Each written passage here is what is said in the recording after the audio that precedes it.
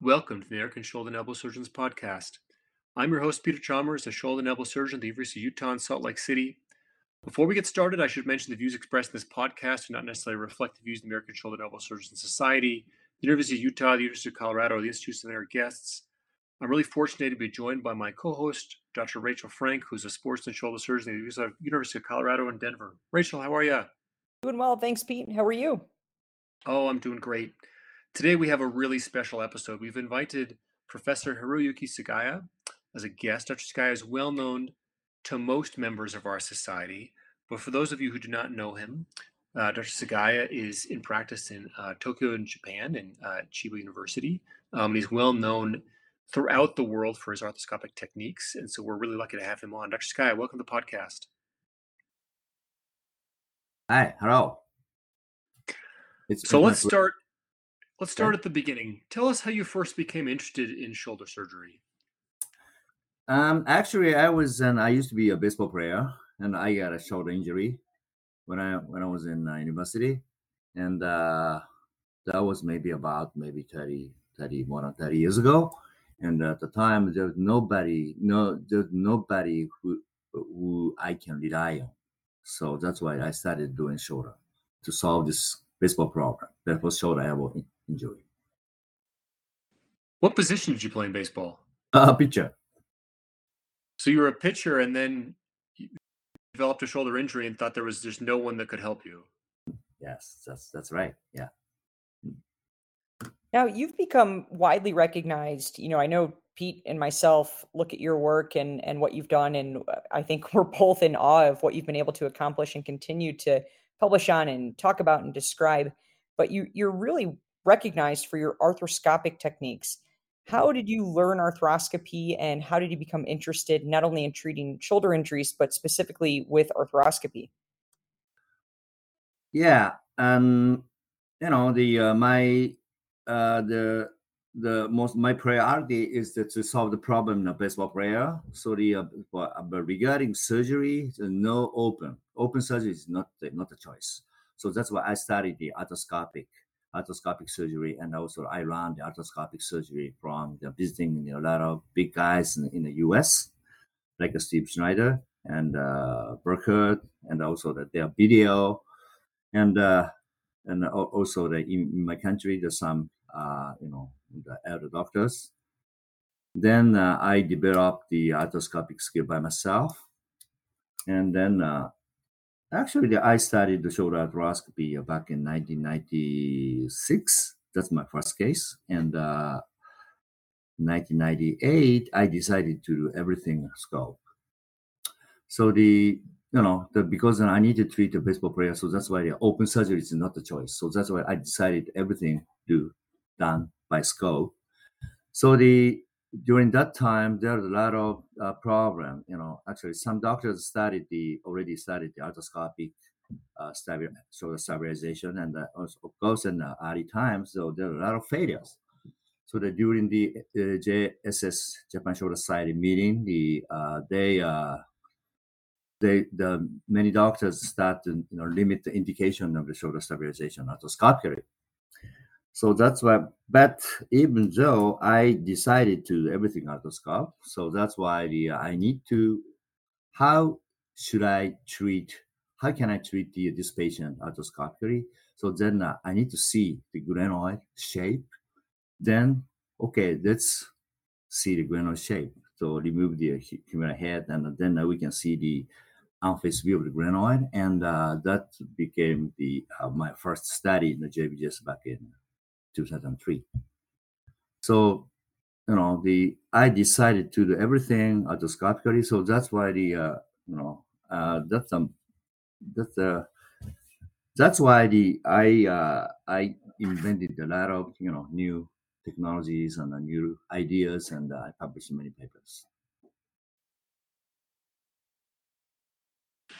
Now, you talked a lot about things you've accomplished from an instability perspective. I think this is a place where you've made a lot of substantial contributions. I mean, you mentioned the JBJS paper on, the shape of the glenoid, the morphology of the rim. Probably one of the things that is really turned a lot of heads are the results of your repair of bony Bankarts, which I think is a topic you've really covered in depth. Tell us Mhm. what got you interested in this at first. Okay, so when I see the patient, who had a 16-year-old lady, she was a judo player, and she had a big fragment, and that was maybe about the year of 2000 or something. Maybe I remember 2000, May to year of 2000, and before that, I removed every fragment to mobilize the ligament well.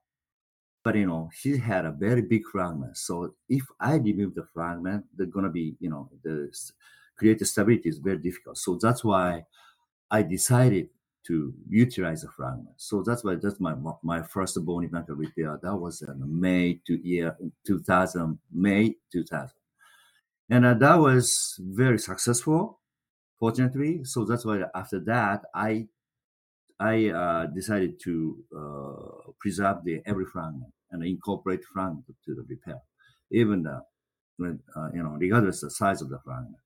So that's my first body blanket procedure, and I published in the body blanket short-term outcome to the JBJS of 2005, and also a longer-term outcome 2015. Now, in addition to your incredible work on the glenoid and morphology and bony bank arts, you've conducted so many other important research studies, and perhaps among the most influential has been your work on rotator cuff repair healing. Mm-hmm.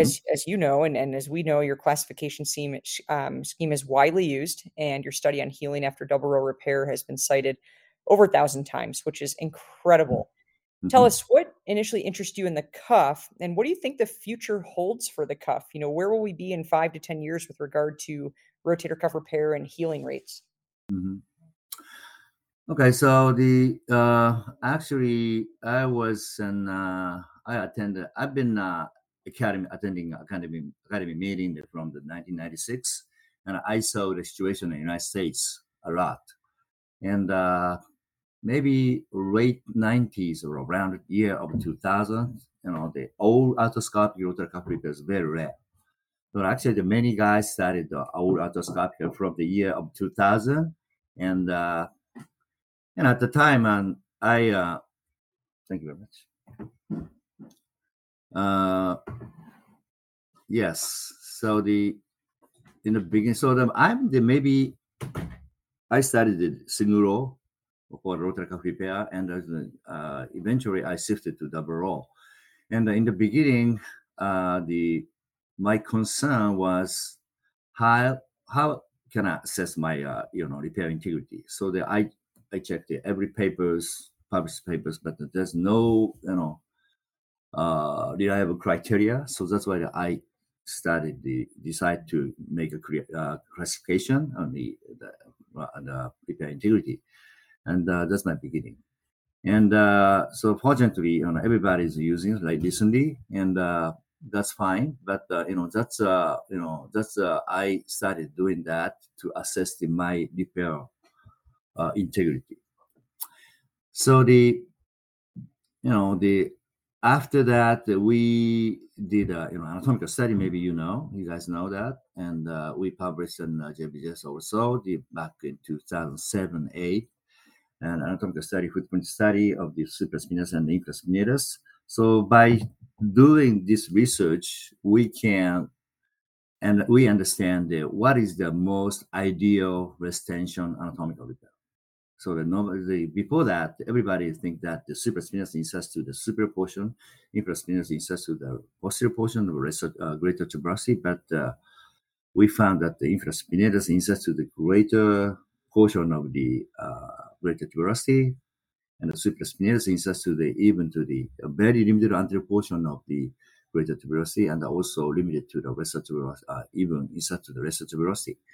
So that's why I think this anatomical paper improved the repair integrity after surgery for I think many contribute to the many doctors. And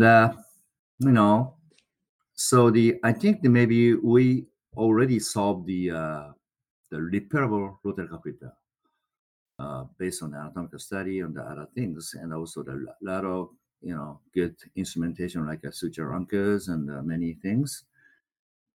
So the problem was the irreparable one. But Termihata published an supercapsule reconstruction so that we can solve the using that technique for the irreparable patient.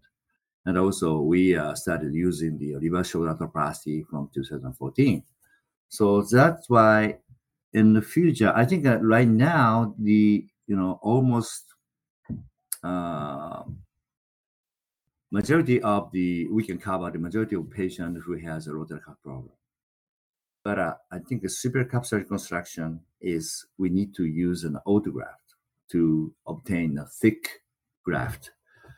But in the United States, I think I know the thin dermal allograft is very popular, but I think that's too thin to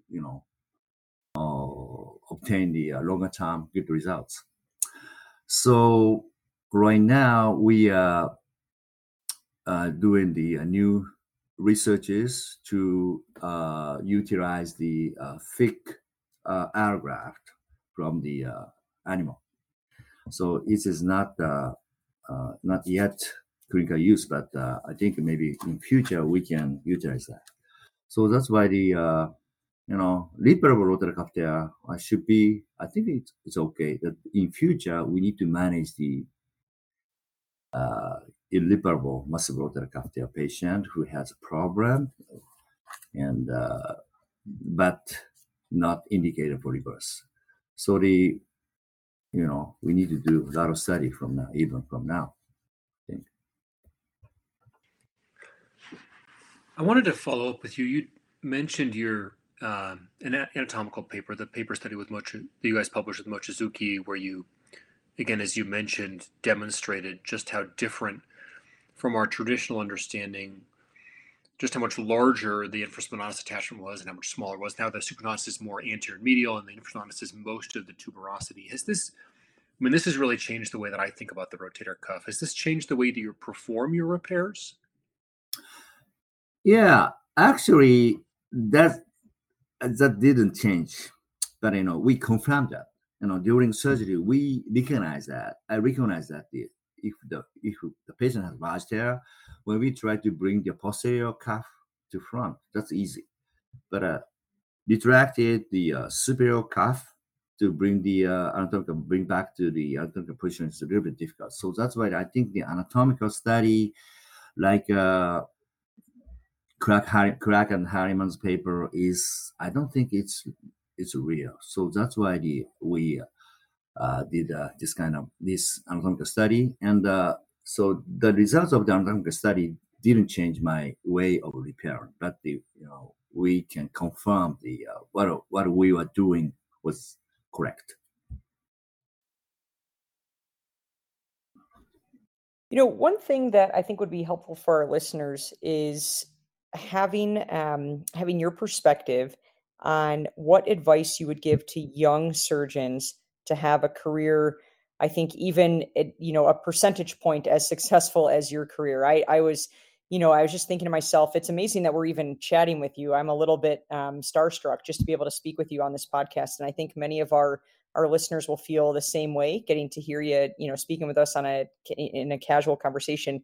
But what advice would you have for young surgeons early in their career, perhaps trainees, residents, fellows, et cetera, to try to have an impactful career, just similar, or at least somewhat similar to what you've been able to do? I think the young doctors need to have experience, but the experience we have was piled up in using them in 20 years, 30 years. So that's why in order to get this kind of experience in a short time, is the best way is to observe surgery. So you need to observe surgery. Always you guys and observing surgery of your mentors, but also you need to visit other famous doctors like Rachel Frank. So I think that's very important. So actually, I had a lot of input from the Steve Schneider, Patty Sabor, and Steve Burkhardt, and also Japanese doctors. And also when I travel outside, I saw other guys' surgery. And also the discussion with these notable guys and very very instructive. So that's why I the you need to minimize the period you have the experience and knowledge by observing or speaking with other famous notable doctors. That's the best way. And also you need to read a lot of papers. I mean, I know our readers, or excuse me, our listeners won't be able to see this, but I'm blushing over here. So that was, first of all, what an answer, and so kind of you. It's just, again, it's amazing to hear your advice as a young surgeon myself, and I'm sure Pete's thinking the same thing. And reading the papers, hopefully contributing to the literature, and watching amazing surgeons do their work, I think really is influential for sure. Mm. Okay.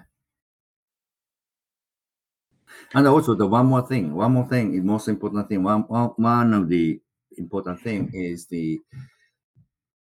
as I did clinical research in the past, if you face the clinical problem, you need to try to solve the problem by yourself, by reading papers, asking expert, and then you find a new thing you need to publish, present, and publish papers. That's very important.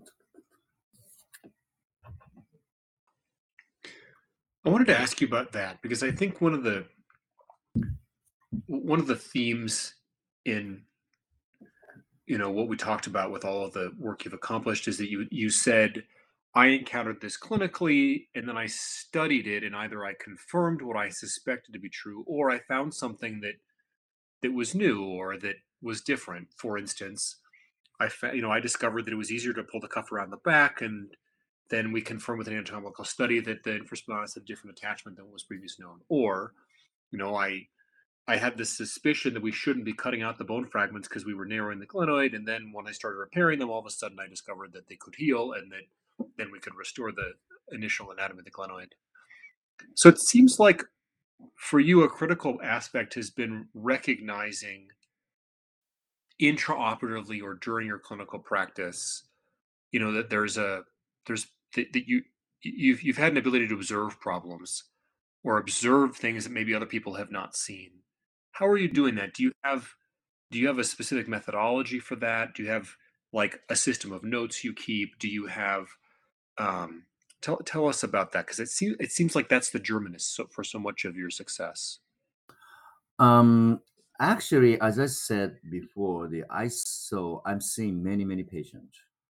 In the U.S. and physician's assistant follow the patient sometimes, but I need to follow every patient every time. So that's why I got a lot of information from the patient before surgery and also after the surgery.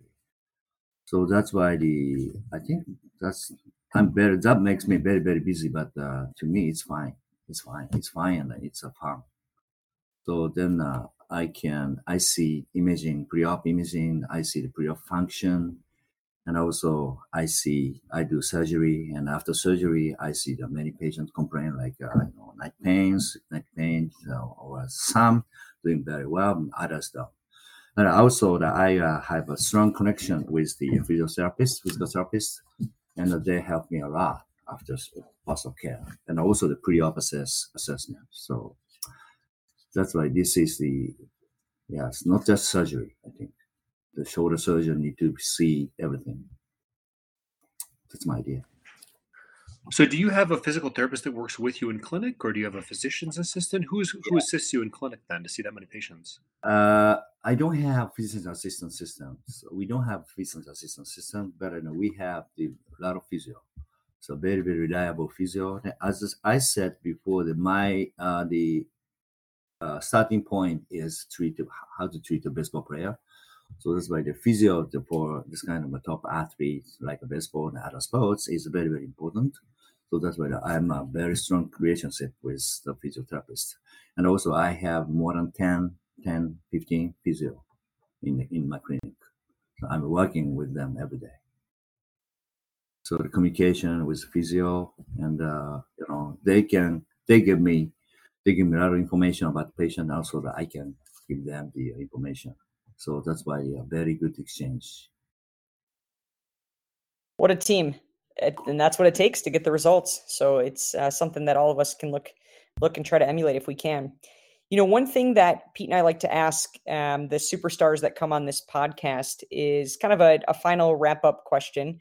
And the question is, if you could have dinner with anyone from history, dead or alive, who would it be and where would you have dinner? Okay.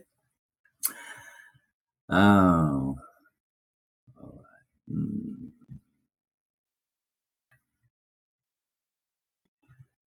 Okay. Everybody who invite me, and also everybody who joined my clinic and surgery center. That's a very good answer. Nice and accommodating for everyone. Where would you have the dinner? Would you have it someplace local near you, or someplace in a different country? Where would you have it? Anywhere. I don't know. The place doesn't matter. And meeting people, meeting doctors, meeting visitors, meeting teachers, and having conversations is very important over beer. Absolutely. Well, I think that's all the time we have for today's podcast. Both Pete and I want to thank you so much for joining us and for spending the time with us in your incredibly busy schedule. We are so thrilled to have had you, and I think our listeners are really going to find a lot of, they're going to really enjoy listening to this. So for all of our shoulder and elbow listeners out there, please don't forget to subscribe. And for Pete Chalmers, I'm Rachel Frank, and we'll see you next time.